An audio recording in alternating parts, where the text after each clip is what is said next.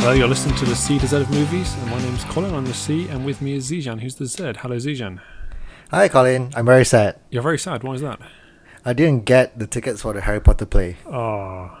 Yeah, I know. I was queuing up for that Friday 40 thing. I got all my colleagues to queue up for it. Oh, yeah. And in case anyone gets the tickets, they would sell them to me. But no, we didn't get through. Yeah, very sad day. Lots of tickets are becoming available next week, aren't they? We shouldn't tell people this in case they get ahead of us in the queue. Well, we can produce this podcast on... We can release this podcast on, what, Friday? Yeah. Then it'll be all good. You're right. We're talking about Harry Potter and the Cursed Child, in case anyone has been burying their head in the sand recently. It's not a movie, but it's got connections to movies. But let's talk about movies. We're on episode 7, Zijan. Yay! We managed to make it to another prime number. We did. We're on the Force Awakens of podcast episodes. We are. This is where it gets good again. So in this podcast, we're going to be talking about Star Trek Beyond. We're also going to be talking about San Diego Comic-Con. Yeah, which is all very exciting. Were you in San Diego, Zijan? No, I've not been to America. No, I've. Where is San Diego? Is it in Florida? It's in California. Oh, it's close enough. It's not close. I've been to San Diego Zoo. Is it good? It was very good. Yes, they got polar bears. But I wasn't at San Diego Comic-Con, so I had to get it off on Twitter and YouTube. We're also going to do a Batman quiz. Very excited by that. Yeah, do you realize that, Colin, all your quiz suggestions happen to be comic book films recently? Is that right? Yes. Also, by the way, my friend has said that I'm being too nice to you in my quizzes. Okay. Yes. So keep that in mind. If you're a first-time listener, we do a quiz every episode. We write questions for each other, and then Zijan claims that his questions were too easy and mine were too hard. That always happens. We can poll our viewers. Yes, if you think the questions are too easy or too hard, let us know. In fact, there's now a new way to let people know, Zijan. This is the first item of news. It's a bit personal. Yes. We're on Twitter. Wait, I have no idea how to use Twitter. No, I have a deeply unpopular Twitter account already, so I don't really know how to use it either. But we're now on Twitter, at C to Z of movies. Who knows what will happen there? All sorts of exciting things possibly. But it's an easy way for you to get in touch with us. Tweet us at C to Z of movies. Tell us. We're so in touch with technology now. Yeah. Sooner or later we'll be on the WhatsApp and the Instagram and the Snapchat. I don't think Snapchat works this way, Colin. I don't know. Should we do some news? Yes, let's do that. Shall I start? Go for it. Yeah, I always start with Disney news, and here's Disney news. Meryl Streep is supposed to be joining Emily Blunt in the Mary Poppins film. So I hear.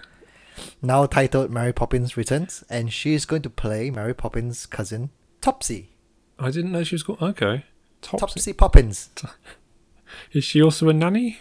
I have no idea. She's not really signed on the dotted line yet, but it's more likely that she'll take up the role. And because she's Meryl Streep, she's going to win an Oscar. She's going to win an Oscar, yeah.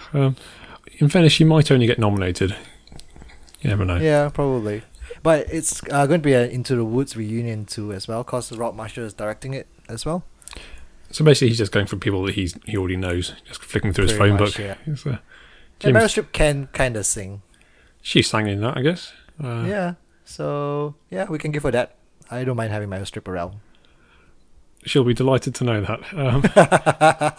This is why she was wavering on signing. It's like, what does Zijan think? My opinion matters. I can't help it. You should tweet her. Yeah, with our new Twitter account. I have some news. Kirsten Dunst is going to be directing a film of The Bell Jar. Do you know what The Bell Jar is, Zijan? No, I thought my silence would indicate something here. So The Bell Jar, it's a book by Sylvia Plath. I've not read it because I'm not a emotionally overwrought teenage girl, which is the major audience of that. But I'm a fan of Kirsten Dunst. So, her directorial debut. I wish her luck. What's The Bell Jar about? Well, I asked my brother this, who's got his doctorate in English literature, thinking he might be able to tell me. He was a little bit vague, but kind of suicide and stuff seemed to be the... That sounds cheery. It does sound cheery. I think he tries suicide, but then doesn't Kirsten Dunst, director. There you go. So I've been a fan of Kirsten Dunst for many years. Yeah, so we all know that now. Yes. and I wish her well. I think it's important here on the C to Z of movies that we get the pronunciation of Kirsten Dunst's first name correct. So it's Kirsten, not Kirsten. Kirsten. Kirsten. That's why I say it. It's close enough. Yeah. Do you have any more news? Not many this time around, but there's the musical based on Groundhog Day that's coming out in the West End. That came out in the West End, yeah. So you've seen Groundhog Day, haven't you, Colin? You like Groundhog Day? I have. It's a great film. Yes. Yeah. So, Tim Minchin. I'm not sure whether you know who he is. Tim Minchin. He did the music for Matilda, didn't he? Yes, and I loved Matilda the musical. So I'm looking forward to watching Groundhog Day the musical again. I think that would work. Yeah. So it's a great film. For those people who haven't seen Groundhog Day, why don't you tell them about it, Zijan? What is Groundhog Day? It's about a newscaster.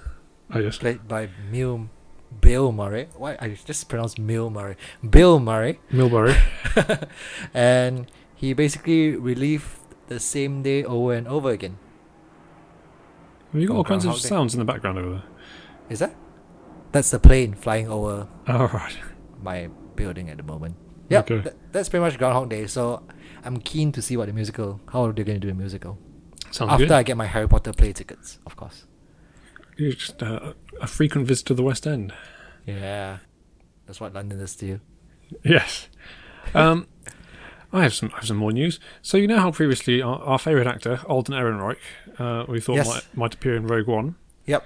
Not happening. He's not going to be in it. What? There's no Han Solo in Rogue One. It's been confirmed. Which is a shame. I thought he'd pop up for a bit. But Rogue One was, as you said, set before Episode 4, wasn't it? That's right. Yeah. When Han Solo was bumbling around, smuggling stuff, you just thought it'd worked well. It's a bit difficult to make everything connected again. I find it. I think it would be better if he just stays away from it, I guess. Because I think it can get quite annoying if everyone's somehow connected.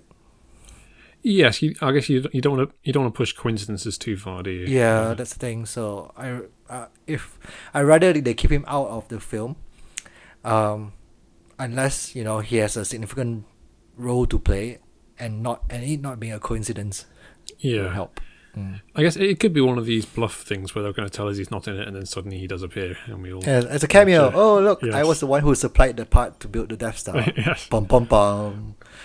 Yeah, you think Han Solo was evil all along? Is that maybe? And that's why his son ended up like the way he is. Okay, so Avengers: Infinity War. Basically, all my news today most of it seems to be just contradicting things we were told before. So Avengers: Infinity War Part 1 and Part 2. They renamed Part 1 to Avengers: Infinity War, and Part 2 has been renamed to Untitled Avengers Film. I imagine they're not going to keep that name. Wouldn't it be good if they did? If they just released it in films called Untitled Avengers Film. I didn't know that. Is it due to the fact that Justice League has became one film now? Well, maybe because they did the same thing already, didn't they? I don't know. They haven't really given a reason. I guess maybe they wanted to emphasise that the first one was a self-contained story rather than just ending on a cliffhanger. Maybe. Well, they could do something like the last Harry Potter film. Well, they just keep splitting it. Yeah, they keep splitting it. It was, it wasn't really a self-contained film in the first part, I have to say. No, but even like Civil War wasn't. I mean, it had obviously a self-contained narrative, but it left a lot of things dangling for sequels. That's true. That is very true. But everyone knows there's going to be a Part 1 and Part 2 anyway, so whether they rename it or not doesn't make a difference. It doesn't. Yes, it's a bit odd. Yeah.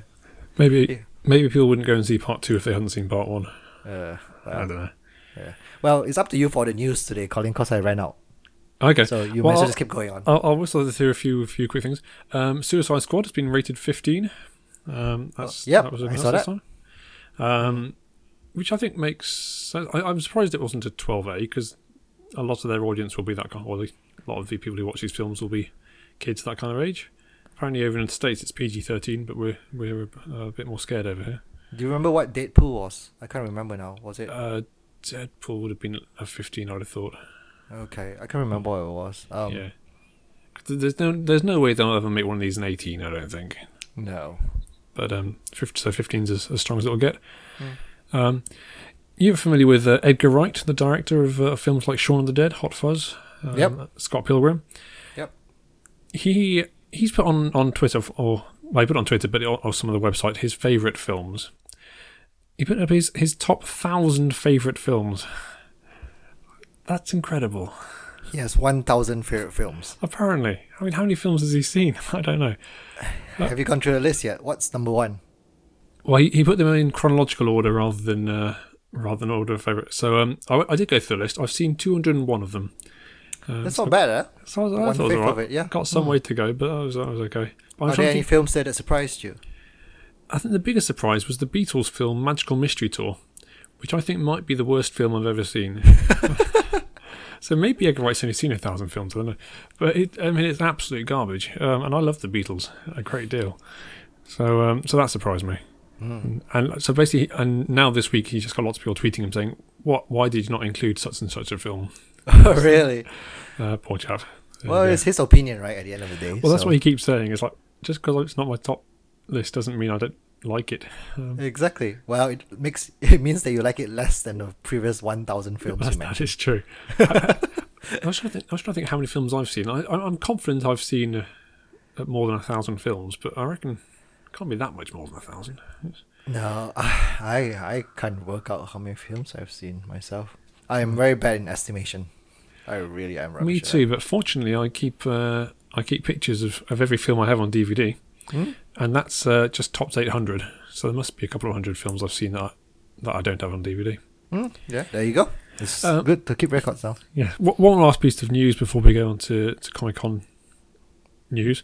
Yeah. You're a fan of the Divergent film series, right, Zuzan? Where do you come up with that idea, Colin? I'm going to deny this the whole time. No, what? Did you say that Divergent is in Divergent? What? Divergent? Would you say it's in your top 1,000 favourite films? Possibly. Anyway, I've not seen any of the Divergent films, but apparently they're doing so badly now that the last Divergent film, let's say it's called, I don't know, Convergent, is going straight to TV. Yes, I read about that. That's quite a disaster, really, because it was supposed to be up there with Hunger Games and, well, not quite Harry Potter level, but it was supposed to be the new big thing for teen audiences. Apocalyptic teen romance triangles thing. As that lovely subgenre. Basically, it's that and Maze Runner and Twilight. But is Twilight post-apocalyptic? Probably not. No. Anyway. So it happens in the present, Colin. Does it really? Okay. Vampires indeed. So there you go. Going straight to TV. And that's quite sad, though. There are some big stars in it as well. There's Miles Teller's in it. Poor Miles Teller. Kate Winslet's in it. Yeah, she's not going to turn up for a TV thing, is she? I have no idea. So maybe they'll get someone who looks like Kate Winslet in it. Yes. If you look like Kate Winslet, send your CV into, I don't know, HBO or wherever it's going to be. Right, San Diego Comic-Con. What a lot happened in San Diego Comic-Con. Lots of trailers. Lots and lots of trailers. So I've in my trusty Word document, I've broken it down to trailers and other. Really? Wow. Yeah. So should we in my trusty Excel document, oh yeah, I have 3 trailers that I've wanted to talk about more than the others. Okay. Yeah. I've written down every trailer I saw pretty much. So, well, pick a trailer and let's talk about it. Let's start with the big one, the Justice League trailer. Justice League trailer, which technically isn't a trailer. No. Let's talk about it. What do you think of it? You posted it on Facebook, Colin, so I'm pretty sure you liked it. I put it on Facebook with the phrase, "Curse you, DC, you're making me hope again." Because after the disappointment of Batman v Superman, I was like, this whole film... Because Man of Steel wasn't great, and Batman v Superman was worse, in my opinion. And I was just really disappointed by the whole thing. And now I've seen this, and I'm thinking, actually, maybe they can do it. So we see Ben Affleck's Batman. He's wandering around trying to assemble a team. So he goes and sees our friend Aquaman and the Flash, and we see a bit of Wonder Woman as well, and we see a little bit of Cyborg. Very little bit of Cyborg. Yeah, not much of him at all. I liked the humour. We saw more humour than we'd seen in the whole of Man of Steel and Batman v Superman, I think. Yes, but bear in mind that they did try to put some humour in the Batman v Superman trailer as well, when they used the scene where Batman was saying, "I thought she was with you." Yes. But, the one funny moment in the film. The one funny moment in the film. So I'm a bit skeptical still. Yeah, I do wonder if they have pushed all the jokes into this footage. Yeah. But I liked the Flash. I thought he looked good. Well, see, I have to disagree with you on that. Okay, disagree away. I think I'm a big fan of Grant Gustin in the Flash TV series, and I like him a lot in that. I found this Flash a bit distracting. Okay. I think I can understand why he does it. I mean, it's supposed to be that his mind's going 1,000 miles an hour, but his eyes keep moving in many different directions the whole time. Did you not notice that? I didn't spot that. No. Okay. Yeah, because when he was talking to Batman, in the trailer, to Bruce Wayne, his eyes were just going all over the place. Bruce Wayne is Batman. Oh wow. Sorry, Colin. That was one of my questions as well. Yes, Spoilers. The Batman quiz.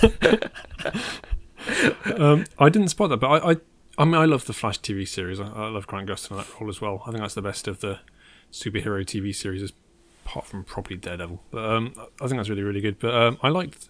He kind of seemed to play more almost the Peter Parker role that we got in Civil War, kind of the young, slightly young engineer. And Ben Affleck is the Robert Downey Jr. equivalent.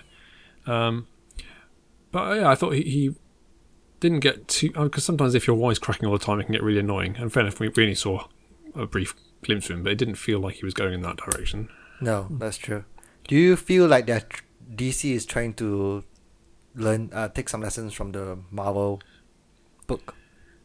I think they're trying to correct from the criticism they've had before, and a lot of the criticism they've had has been, why you're not more like Marvel. But the majority of the things that were wrong with Batman v Superman was the plot itself and the storyline, and the trailer just can't do much about that though. That's true, but I think the humour that we've talked about, but there was it just felt so gloomy, Batman v Superman, the entire time, and I think there's already indication they're not going to. I mean, all the directors of all the other DC films keep saying, "Oh no, ours is much lighter, much lighter in tone," and I don't know whether they're just saying that or whether it's actually the way they're going. I quite like Aquaman though. Yeah, I don't have a great understanding. I've never read any Aquaman stuff. I don't know much about him. Fish. He speaks to fish. Mm-hmm. I've seen pictures of him where he looks a lot different to that. Just blonde hair. Yeah. It's the same with the Flash as well though. Barry Allen is supposed to be blonde, I think, in the comic books. Really? Yeah, so there you go. Did not know that. But yeah, I'm not sure about Aquaman. They've made him very much kind of like Neptune, kind of very inspired by the gods, as opposed to just a bloke. I suppose is he a god? No, not really. He just lives in the sea. Fine. Yeah, and I saw his eyes were a bit funny. That seems to be. Yeah, but I prefer this introduction to him rather than that weird introduction in Batman v Superman. He just looked in the camera. Yeah, I mean, I think the Wonder Woman opening a bunch of trailers on her computer wasn't the way to introduce other characters. Yeah, that's true. But I do agree with you that the humor does add a lot to lighten the tone in this film. So I'm looking forward to it. So I'm hopeful, even though it is Zack Snyder directing it. Speaking of DC, we had a Wonder Woman trailer. Yes. And I don't want to go down too many Marvel analogies, but this feels very much like the Captain America. It does, because it's set in World War One, isn't it? I think Wonder Woman. I think it's World War. Was it World War One or is it World War Two? I'm not sure. It's one of the World Wars. Yeah. Sure. They were definitely fighting the Germans. They were, and I was thinking the whole time while watching that trailer is that Wonder Woman is born from a god. Sure. And she is practically invulnerable. Yep. And she can fly. And she's super strong. Well, did we see her fly? Well, she could fly in the comic books. I'm not sure she's going to be flying in this. Okay, but she's super strong, and she's fighting mere mortals. Yeah. I know this fight. Okay, first of all, the fighting scenes look really cool. Yeah. In that, but this kind of imbalance is just a bit too much. Like in Captain America, I can understand that. So Captain America, he isn't invulnerable. He can get hurt. He can get injured and all. Yeah. But this is Wonder Woman, you know. When people say that, you know, you're worried about people dying or anything, this is Wonder Woman. She can't. I'm sure they'll find something that it's like Superman and his kryptonite. I'm sure they'll find something that she's vulnerable to. Yeah. You've got to for the story purposes, haven't you? Yeah. But yeah, I think I've never really seen Gal Gadot in anything else. I don't think, obviously, apart from a bit in Batman v Superman. But I think she looks like a really good fit for that character. I think she's going to do a great job. Yeah. And I say the fighting scenes was really good, but to me it seems a bit unfair. I feel very sorry for the Germans. I really do feel sorry for them. Yeah, it's basically she can just level the whole field. But I know there are scenes of her fighting in battle, but I imagine her job is not going to be to win whichever world war it was. She has a sword. She does have a sword. Yeah, and a shield. If you walk into a battle with a shield and a sword, you expect to, you know, and try and win the battle. She's got a lasso. I mean, I'm sure she'll fight some of these soldiers, but that's not going to be her mission as such, is it? That's not going to be the whole point of the film. Yeah, so I'm wondering who the big bad is going to be. Because I'm pretty sure that should be one who is about her equal, really. And in the Wonder Woman comics, one of her more notorious villains is the God of War itself, Ares. Okay. So I'm wondering whether he'll make an appearance or not in this. I have heard rumours of that, so it could be. So yeah, I think that will make it more fair. It's all about a fair fight with you, isn't it? Well, in this case, yes, kinda. Okay. And obviously Chris Pine doing his stuff. I don't know whether... Doing his stuff, Colin, that's called acting. It's called acting. That's a generous interpretation of Chris Pine. No, that's not fair. He's fine. That's not fair, yeah. He's all right. He smiles nicely. But I don't know whether this is him. This is his only DC film. Because obviously, either he's going to do a Peggy and that maybe appears an older person later, or she's going to freeze him in ice, as like people Captain do. America. Just like Captain America. No, I was going to say, I can't remember Chris Pine's character's name. Is it Steve Trevor, right? That rings a bell. Yeah, let's go with that. So the thing is, I'm pretty sure in the modern comics, he is quite young in the modern world. So I'm quite surprised that he appeared in the in World War One or World War Two, whichever one. Whichever one. Whichever one was it. Yeah, I was quite surprised. Maybe he has a son who looks exactly like him, and name him after himself. So he'll be Steve Trevor Jr. And that will be the one in the comics that I know so well. I mean, it's unlikely that Wonder Woman is going to have a romantic relationship with both him and his son. I mean, it's weird enough when Captain America hooks up with Peggy's niece, but niece, you're not related. What do you mean? How is a niece not related? No. If you're okay, for example, if your wife's brother's daughter, they are your niece as well, right?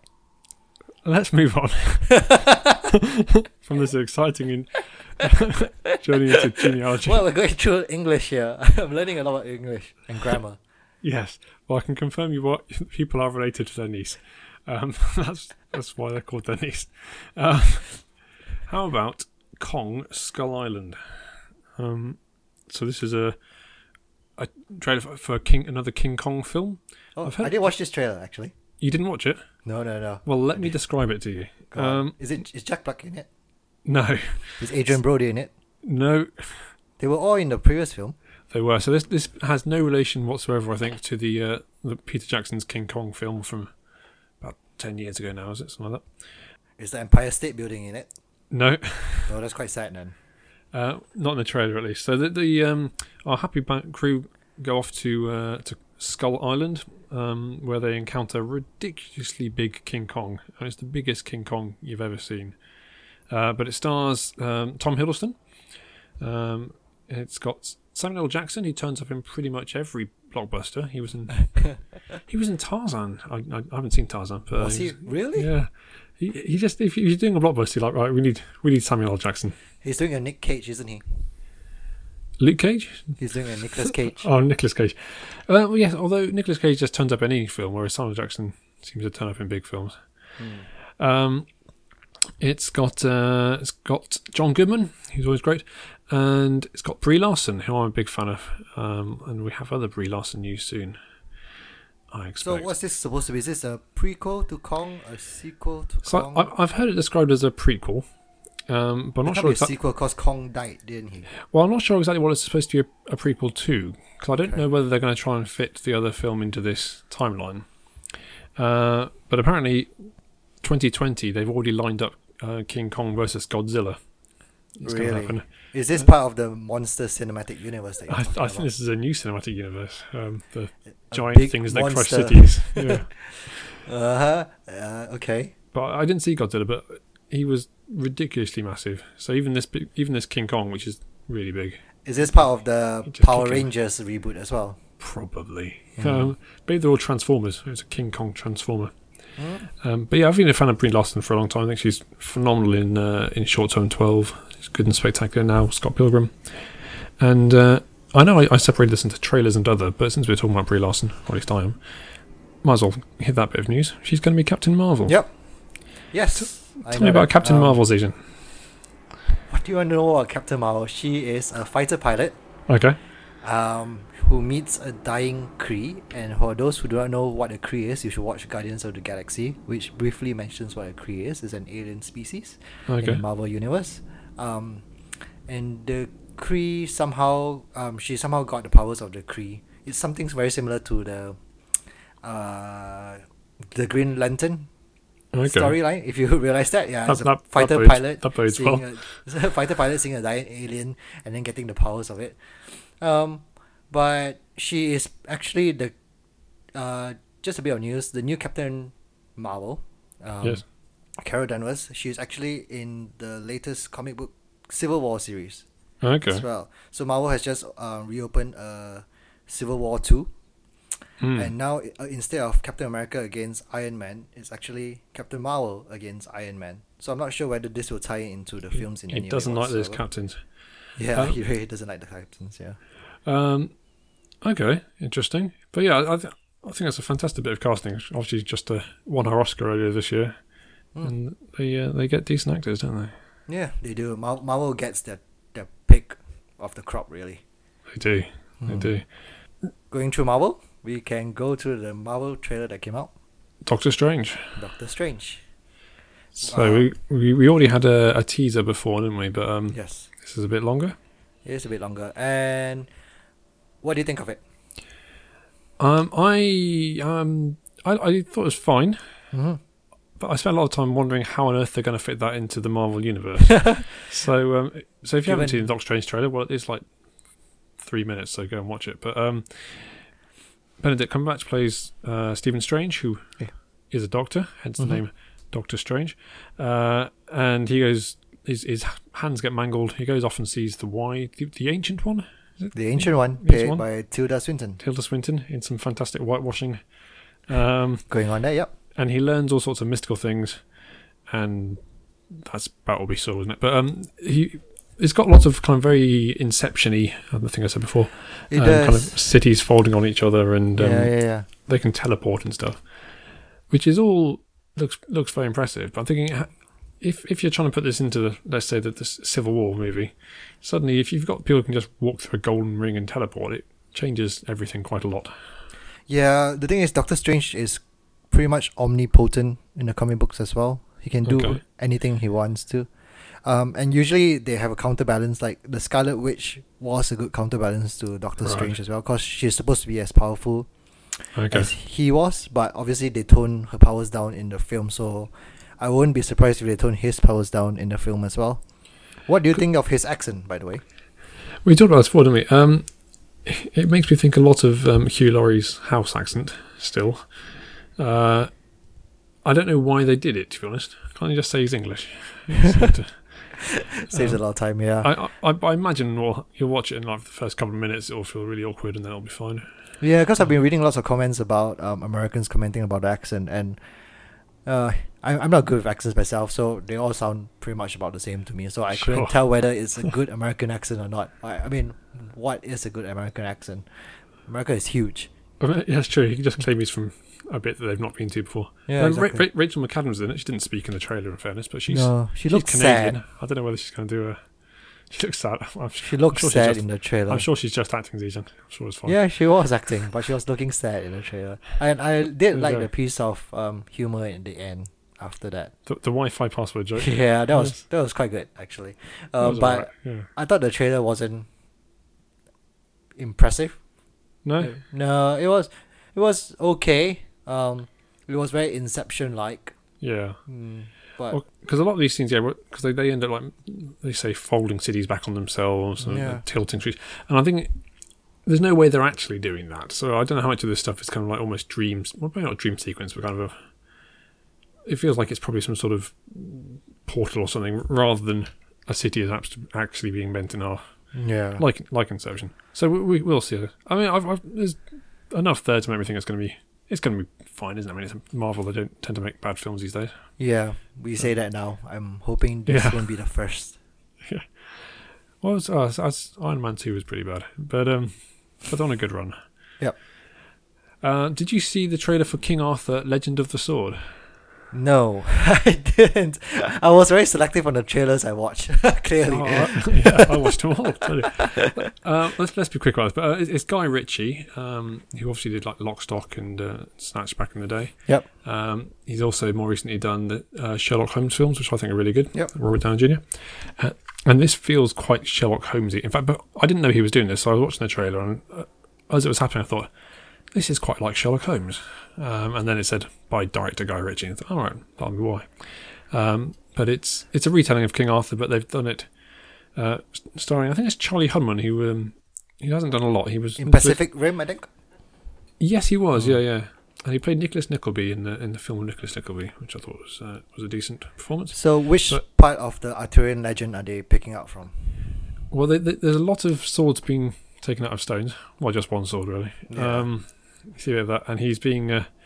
The trailer is based around him being asked lots of questions, like interrogated about his role in this. Okay. And it feels almost Edgar Wright-ish as well, where he's as he's telling them what's happening, you see it being reacted in kind of like fast motion, and they're definitely playing it for laughs. He's got a haircut that is very, very 21st century, so I think they're going quite incongruous. Okay. I'm not sure I'll bother watching it. This is not like a retelling of King Arthur in the 21st century, right? No, it is set. It's set in Arthurian times. In Arthurian times, famous Arthurian times. But it feels like there's a lot of 21st century sensibilities. It also included the phrase "raised on the streets," and I like the idea of King Arthur being raised on the streets. It's just a mud street in Cornwall. Does he rap as well and sing hip hop? He didn't sing hip hop in the trailer, but we can but hope. What other trailers did you see? I saw the Harry Potter trailer. It's not Harry Potter, it's the Fantastic Beasts and Where You Can Find Them trailer. I didn't write that down, but I did see it.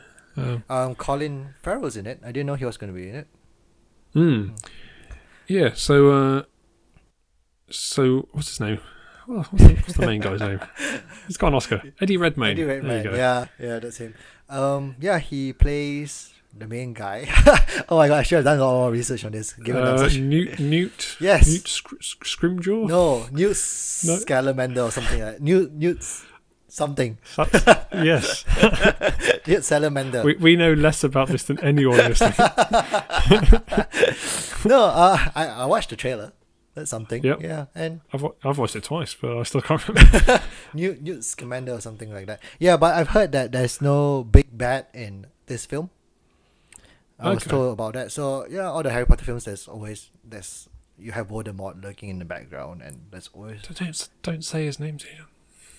Don't say his name. Is he standing behind me right now? Possibly, I can't see it. So it's set in America, yes, which I'm sure the Americans are very excited by. Because in the previous Harry Potter films, J.K. Rowling in particular, I think, was very big on actors had to be from the country they were playing. So everyone in it was English, yes, or Irish, apart from Victor Crumb or the French Fleur Delacour. Sure. So in this one, I guess Colin Farrell's playing Irish, and they must have lost a lot of American actors. I didn't didn't really recognise any of the American actors. No. And this was set way before the Harry Potter series, isn't it? Yeah, so from the look of it, I'm guessing 30s or something like that, or maybe 20s. But so the idea is he's got a suitcase filled with fantastic creatures, and where you can find them. And where you can find them is New York. And I think he's the author of the book that becomes one of Harry Potter's syllables for Care of Magical Creatures, if I'm not mistaken.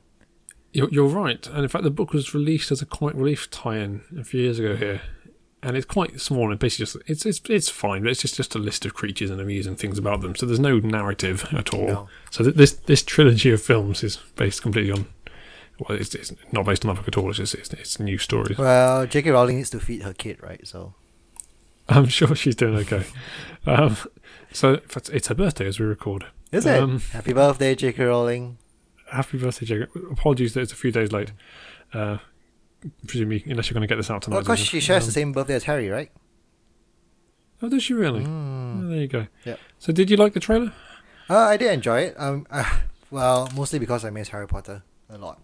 Yes. So it just brings back the kind of air about it that I do enjoy. Yeah. So, in that sense, yes, I do enjoy it.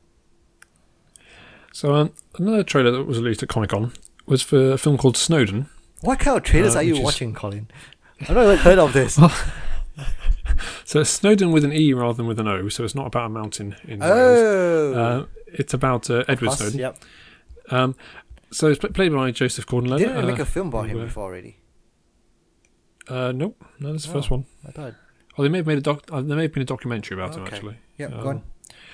And Shailene Woodley, in fact, is playing his love interest in that.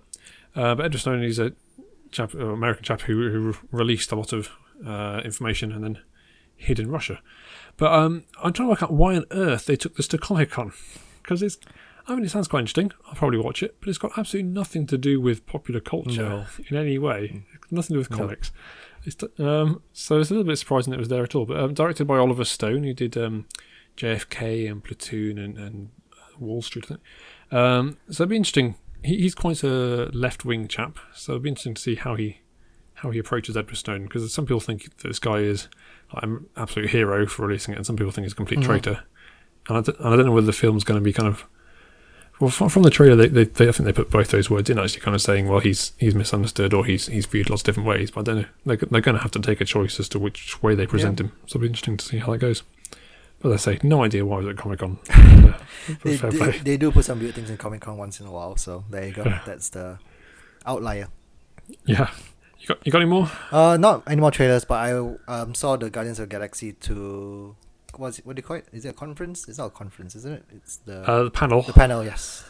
I saw the panel, and they introduced the new characters in Guardians of the Galaxy 2 as well.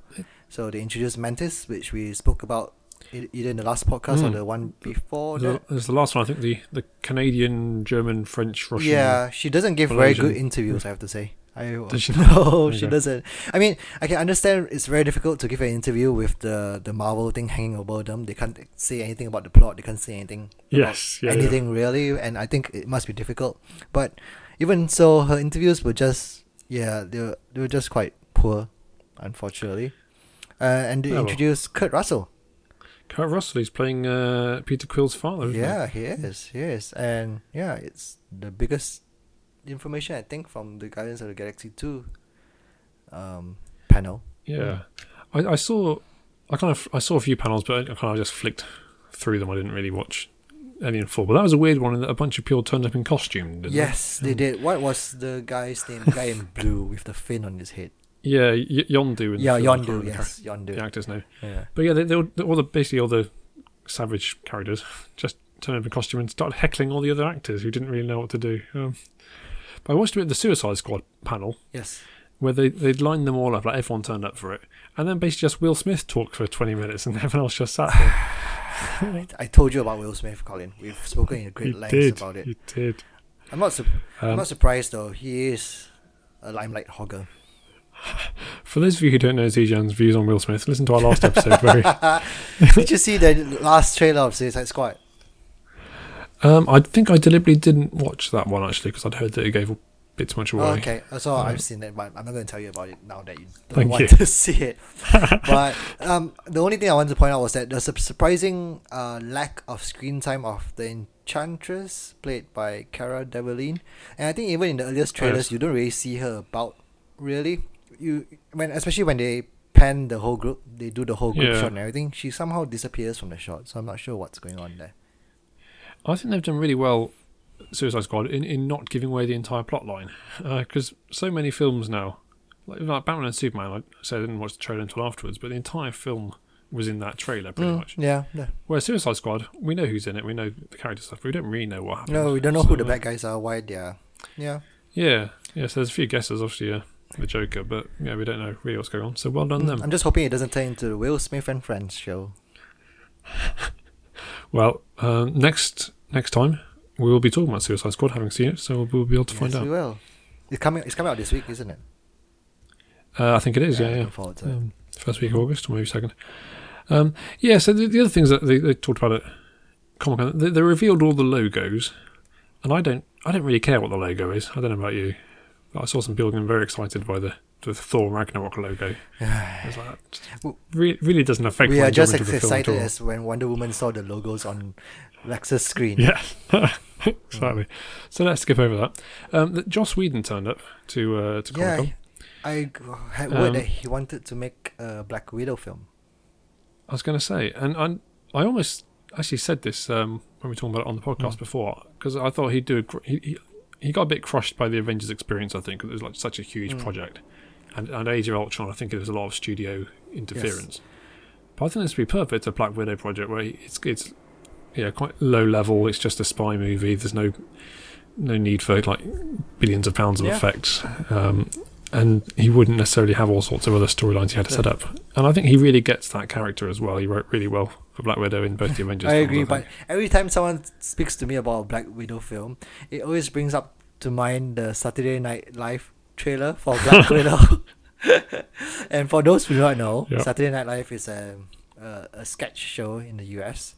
And they did one starring Scarlett Johansson, because they always have famous actors to star in their sketches. And their Black Widow trailer was basically set like a rom-com, because that's the only way they think that's female superheroes can be portrayed. That's what we've been like. Yes. Yeah. That was brilliant. Okay. Time is rattling on, so we should probably move away from Comic-Con, unless you have anything else to add. Those were the main things I wanted to cover anyway. So the only trailer we've not really mentioned is Lego Batman. So go and watch Lego Batman and tweet us what you thought about it. That was a good trailer. I enjoyed it. Yeah, that'll do. Me too. It's good fun. And let's move on to Star Trek Beyond. So this is the third film in the Star Trek reboot series. I saw it on the opening night, which is a bit weird because I wasn't that excited by it, but sound to be there. So I don't know about you, Jason, but in terms of Star Trek history, are you kind of a Star Trek fan? Have you watched all the TV series? No, not at all, actually. I think my first exposure to Star Trek was Star Trek First Contact, and that was the last film in the previous generation, I think. Yeah. Okay. So not really, not at all. And I've not watched any Star Trek apart from just these most recent films. So we're not, I think it's fair to say, Trekkies. We're not hardcore Trekkies. No. And I think that's because I've read a few reviews and kind of listened to some other podcasts talking about it, some other lesser podcasts, obviously, and they're largely Star Trek fans, so they're talking about how this is really true to the spirit of the original, and you got all these nice nods and stuff, and they love it. And to be honest, I came away thinking, it's fine, but quite forgettable. I think I preferred this compared to the second one in this series. Yeah, I have to say that the second one, I can't remember the name, Into Darkness, wasn't it? Yeah, I didn't like that at all, and I thought this was definitely better than that. I'd say this is better, but not by much. I'd kind of lump them together. I think both of them were a lot less impressive than the original reboot. Well, we're doing a non-spoiler review for now, right? Let's do that. So, non-spoilerly, what happened? They went to a galaxy far, far away. That's a different film. Yeah, see, that's why you get confused about this. Basically, they boldly went. They boldly went where no one has gone before. I think it started off really well. Kirk was feeling disenchanted with the whole being on the spaceship for such a long time. Yep. Kind of thing. I thought that worked really well. It must be really dull to be on a spaceship the whole time anyway. Yes. And Yeah, then, he was on day 166, if I remember right. And then he went on this last mission where it was supposed to be a rescue mission. Yep. I think. And then while during the rescue mission, they were attacked. And the that's probably enough for the non-spoiler bit. We can talk more spoilers a bit later. So I think the characters were all back, and I think they do their jobs well. But the problem is they got quite a large main crew. So obviously you got, as you say, Chris Pine as Captain Kirk. You've got Spock, Bones, Uhuru, Chekhov, Sulu. Yes. Scotty. Yeah. And I felt they didn't all get that much to do. I actually think they had more to do this time around than they did in the previous film. I think you're right. So, yeah, I think many of the criticisms I have of this film are probably true, but more so of Into Darkness. Yeah, that's the thing. Because what I thought was that it's good that they had more screen time, and I thought it was better that Sulu and Chekhov were not always on the main deck. Because I'm pretty sure in the past two films they were always there and they never left the main deck at all. And this is the first time you get to see them actually doing something else apart from being navigator. So when they landed on this planet, they were doing their rescue mission, as you say. Yep. They did. They kind of paired them off or tripled them off in some cases in groups you don't normally see, which I think was probably one of the more successful bits. It's like, well, let's have Bones and Spock together. Let's have Chekhov and Kirk together. I thought that worked very well. Yeah, I thought that worked really well as well. I enjoyed that bit a lot. I like seeing them interact with other characters apart from with the captain. I just wish that had been longer. Because they kind of paired them all off and they're kind of interacting, and then I don't know how long it was, but it felt very quickly that they just all gathered up back together again. Because particularly Spock and Bones, I thought really was good chemistry there. I think. Yeah, they were really good. What I also like was the new character. I like Jayla a lot. Yeah. So Jayla was the kind of white alien. I mean, when I say white, I don't mean Caucasian. She's actually white with black lines and stuff on her, and she was. She teamed up with Scotty and with someone else. Yeah, she was on the planet where they tried to... she was on the planet where they landed, basically. She was trying to escape the planet. And I liked the character. She was very spunky and... Yeah, she was good. It was a very good addition to the team, I thought. Yeah, and she's almost certainly going to be around for later films, isn't she? So that's a good sign. I heard, apparently, she was largely based on Jennifer Lawrence's character from Winter's Bone. Oh, really? So they referred to her as J-Law, and that's how that name came about. Ooh, trivia. Nice trivia there. There you go. I have no evidence for that, but that's what I've heard. Okay. One of the things that worried me was because Simon Pegg co-wrote the film. Yes. I did wonder if it was going to be kind of the Scotty show, and he probably did more in it than he did in the last one. Yeah. But I thought he didn't do as much as I thought him. Yeah, I was worried he was going to be like suddenly the intrepid hero and it's going to be his engineering that saved the day every time. Yeah, but I thought everyone did more this time around than they did in the previous films, though, to be fair. Like, apart from Spock, I think. Spock's character. Yeah, because I think before we just saw, basically it was just Spock and Kirk over and over. And those are two, really good performances. I think Zachary Quinto as Spock is absolutely spot on. But yeah, it was good not to have too much of them. So yeah, it was a very enjoyable film. I'd say I enjoyed it whilst it was happening. I probably will watch it again someday. Yeah, I'll probably watch it again. The effects were great. There were bits when it got really dark in the ship, which I didn't like at all. I mean, there were some parts in the fighting scenes where it got a bit too dark. Yeah. But apart from that, it was okay. It was fine. It's a good popcorn fun flick in summer. Yeah. Nothing, you can't fault that for it. Shall we talk spoilers? Yeah, I don't have much to add though, but there's not much to spoil. Not much to spoil, but before are we going to script out spoilers again? So spoilers. Just in case. So the only bit which were a bit lacking, I thought, for me personally, was the plot points. Okay. There were bits where it got a bit weird. So remember, she was there. The alien went to the I always keep forgetting what's the name of the group of people, the Federation, to try to get their help. How did she know that she'll get Kirk to help? That's a good question. They in particular need the item on his ship, right? Yeah. So it needs to be him explicitly to go and help her. Out of all the Federation ships there could be. So we're in spoilers now, so hopefully anyone listening watched the film and knows what we're talking about. But it did seem that a lot of it was kind of like, right, we need to find this thing. And then they'll do that for like 20 minutes. And it's like, all right, and now we need to find this thing, or now we need to take this thing here. It was basically a series of different missions or kind of MacGuffins, which I didn't entirely follow, I'll be honest, exactly why people wanted various things. It seemed a bit... I get that kind of, once you've said, right, we need to get from here to here with this thing, then you don't really need to know why. It's kind of like, fine, okay, that's the mission, let's enjoy it. But it did feel, if you're looking for a bigger picture, it wasn't really there a lot of the time. And it reminded me a lot about the Guardians of the Galaxy for some reason. I'm not sure which bits. I know the bits when he had the orb of superpower and he killed the alien girl. It reminded me in the Guardians of the Galaxy when they went to the collector and the girl went and tried to grab the stone. And also the bit where they went and attacked the planet, and basically all the scenes of destruction. It just reminds me of Guardians of the Galaxy so much. And in fact, Jayla reminded me a bit of Drax. I think just the way that she didn't always understand what people were saying, and because Drax in Guardians of the Galaxy doesn't understand metaphors, and it felt to me that she sometimes didn't understand turns of phrase or what people were calling themselves. But yeah, I'd like to see her again. I thought it was if you remember, Star Trek Into Darkness had Alice Eve playing Carol something, I think, who apparently turns out later to be, I think, Kirk's wife or lover or something. But I'm sure that they kind of set her up at the end of that one to say, right, she's now in the crew, and then we didn't see anything from her at all. Nothing at all. So I don't know whether Jayla is going to suffer the same fate. I hope not. I like Jayla. I prefer Jayla compared to the previous one.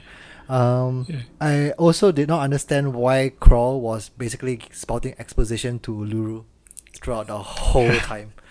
That was so weird. I think, so Krall, played by Idris Elba, who I'd actually completely forgotten he was in this film. And he's under masses of prosthetics to begin with. And there's one scene, it was quite close up on him, and he just, some sort of facial tick, and I thought, that looks like Idris Elba, the way he moved his face. Oh, wait a minute. It probably is Idris Elba. But yeah, his whole, he was such a forgettable villain. Idris Elba's a fine actor, but you didn't need him for that role. And he was one of these, you hear these things saying, oh, he's not just a bad guy, he's got these good reasons. And like, well, he doesn't really, does he? He was abandoned, and now he wants to kill everyone. Just because. But the bit where I didn't understand is just the whole exposition bit. Like, why do you telling Uluru? Why don't you just kill her? Just because I feel like that. I feel I'm sure he slipped a reason in. I can't for life remember what it was. It didn't seem very realistic at the time, but it was a kind of, why didn't you kill me? Oh, I can't because, I don't know, Kirk's going to come and find you or something. I don't know. I don't think, of all the characters, I thought Allura was the least well served, because I liked her kind of in previous ones, her relationship with Spock. Yes. But in this one, there was a bit of a relationship. So Spock has decided that because there are not many Vulcans left, he needs to find a Vulcan wife. Yep. And Allura's not very happy. But that's mostly kind of, that whole storyline is mostly dealt with while Allura's not there. So it's Spock talking to Bones about it. So she, as you say, she got to follow Idris Elba around and have this storyline explained to her. But apart from that, she doesn't do anything really. No, which is a shame because I think she's really good. Zoe Saldana is always good. In general, yeah. I mean, with Alice Eve being kicked out, there's not a lot of female characters. Apart from Jayla, so that would have been nice to see more of her. What do you think of their tribute to Leonard Nimoy? I thought that was handled fairly well. So Leonard Nimoy has died since the last one, and the way they dealt with this film, for those who haven't seen it and for some reason still listen to spoilers, they just had him die off screen, and they told Spock about it, which I think was fine. Except Spock is supposed to be unemotional. He spends half the movie being emotional, on the verge of tears. Yeah, he's half human. He is, but it loses its impact if if it's like you get him being emotional like once every couple of films or something. Fair enough, but if he spends the entire time going around being emotional, it kind of loses the impact, I feel. He's half human. He is half human. That'll be it. Yeah, I mean, I was trying to think, how upset would I be if it turned out that my much, much older future self had died? And I don't think I'd be that bothered. No, if I've lived a good life, why not, right? Yeah. I mean, if someone came to me now and said, did you know that when you're 90 you die? I'm not going to be that bothered by it. No, exactly, yeah. So that seems odd. Of course, the other death, sadly, was Anton Yelchin, who plays Chekhov, which they couldn't really deal with in this film because it happened so late. Yeah, after post-production. Yeah, so apparently there was one bit where they're toasting to absent friends. They did deliberately change it so it was a focus on Anton Yelchin at that point. And I think they dealt with that as sensitively as they could. I think it's a real shame. He's an actor that a lot of people only know from the Star Trek films.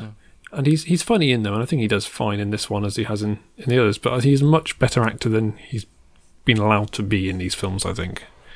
Because it's like him and John Cho as Zulu. There's just so little for them to do. It is, because even in this one, they are the pilots, though, aren't they? That's the thing. Yeah, and maybe that was true in the original series. So I don't know, but yeah, it's just a real shame. But speaking of Sulu, all the hullabaloo about him being gay, that lasted about 2 seconds.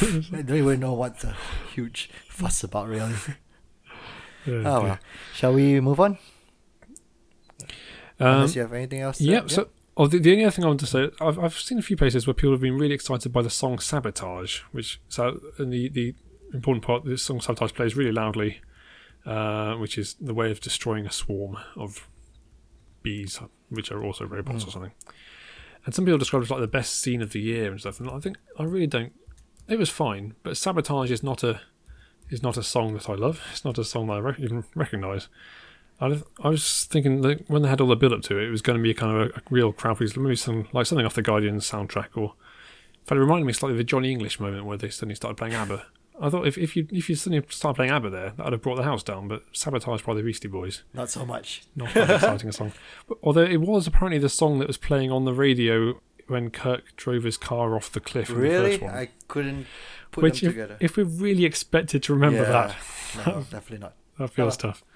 But yeah, let's move on. Overall, I think we agreed it was better than the last one. Yep. But not as good as the original reboot.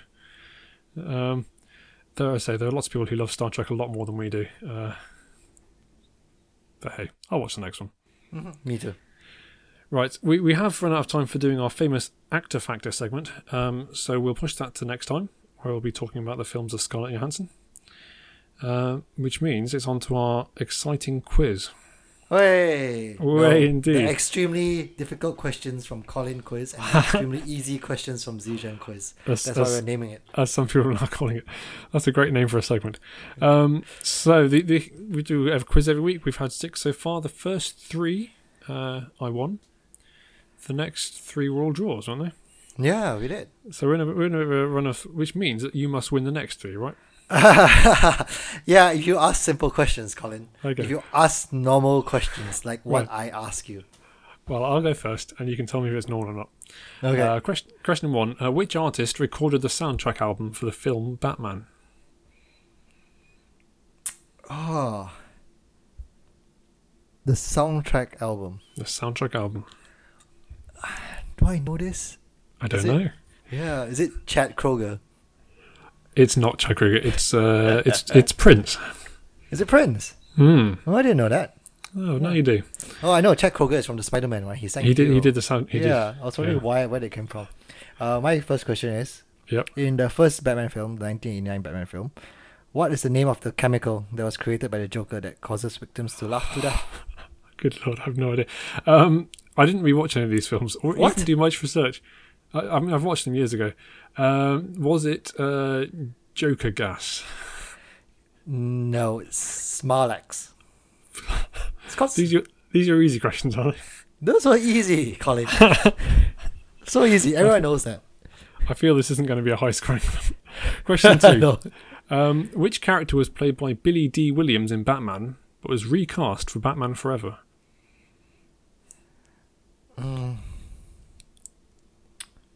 Was it Gordon? No, it was Harvey Dent, Two-Face, played by Tommy Lee Jones in Batman Forever. Ah, okay.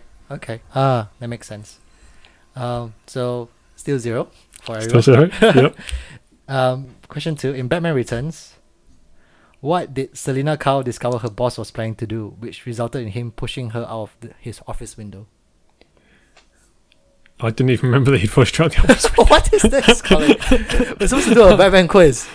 I really should have done more research.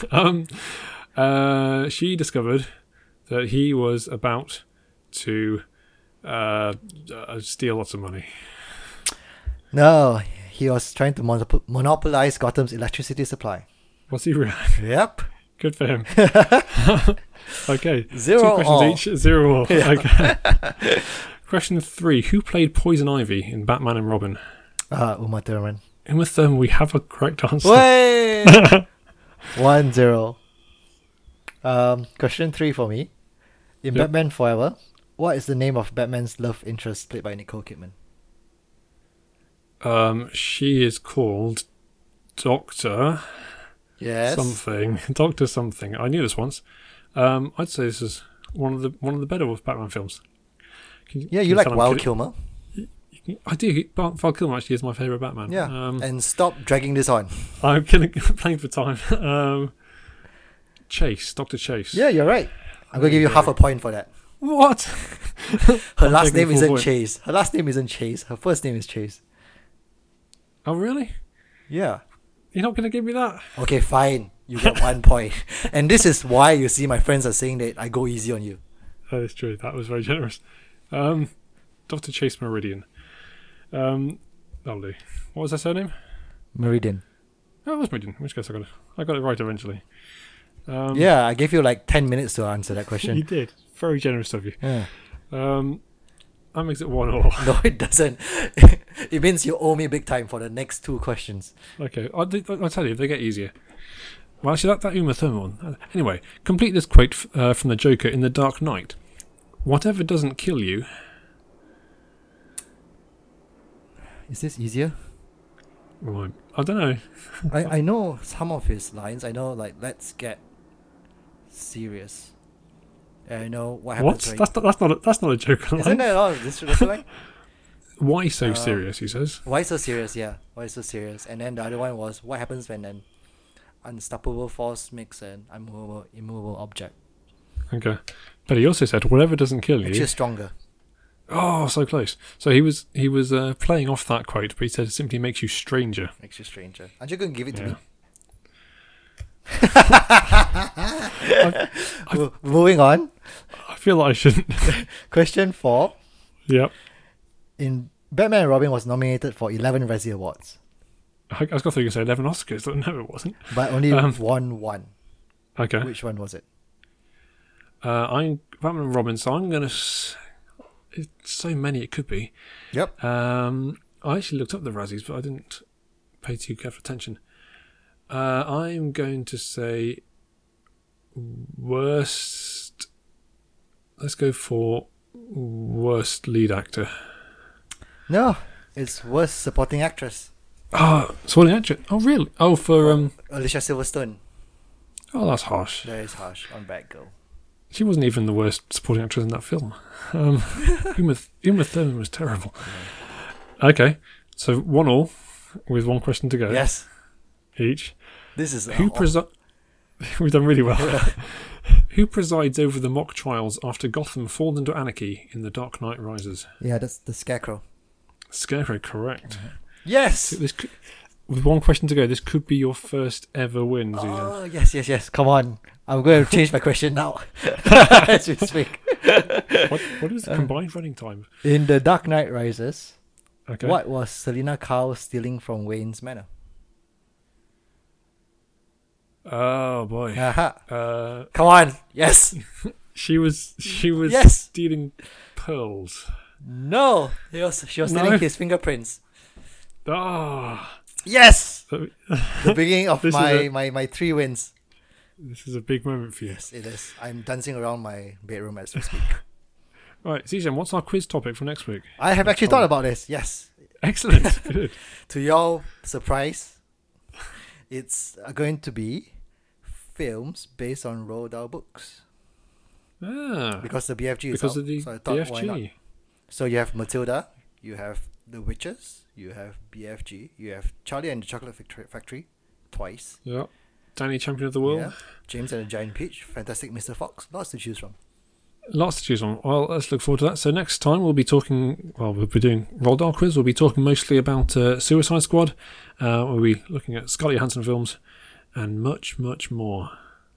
You can get in touch with us on Twitter at C2Z or you can email c2zmovies@gmail.com. Or you can just come and knock on our front door. No, please don't. Don't do that. Okay, fine. Thanks for listening. See you next time. Bye.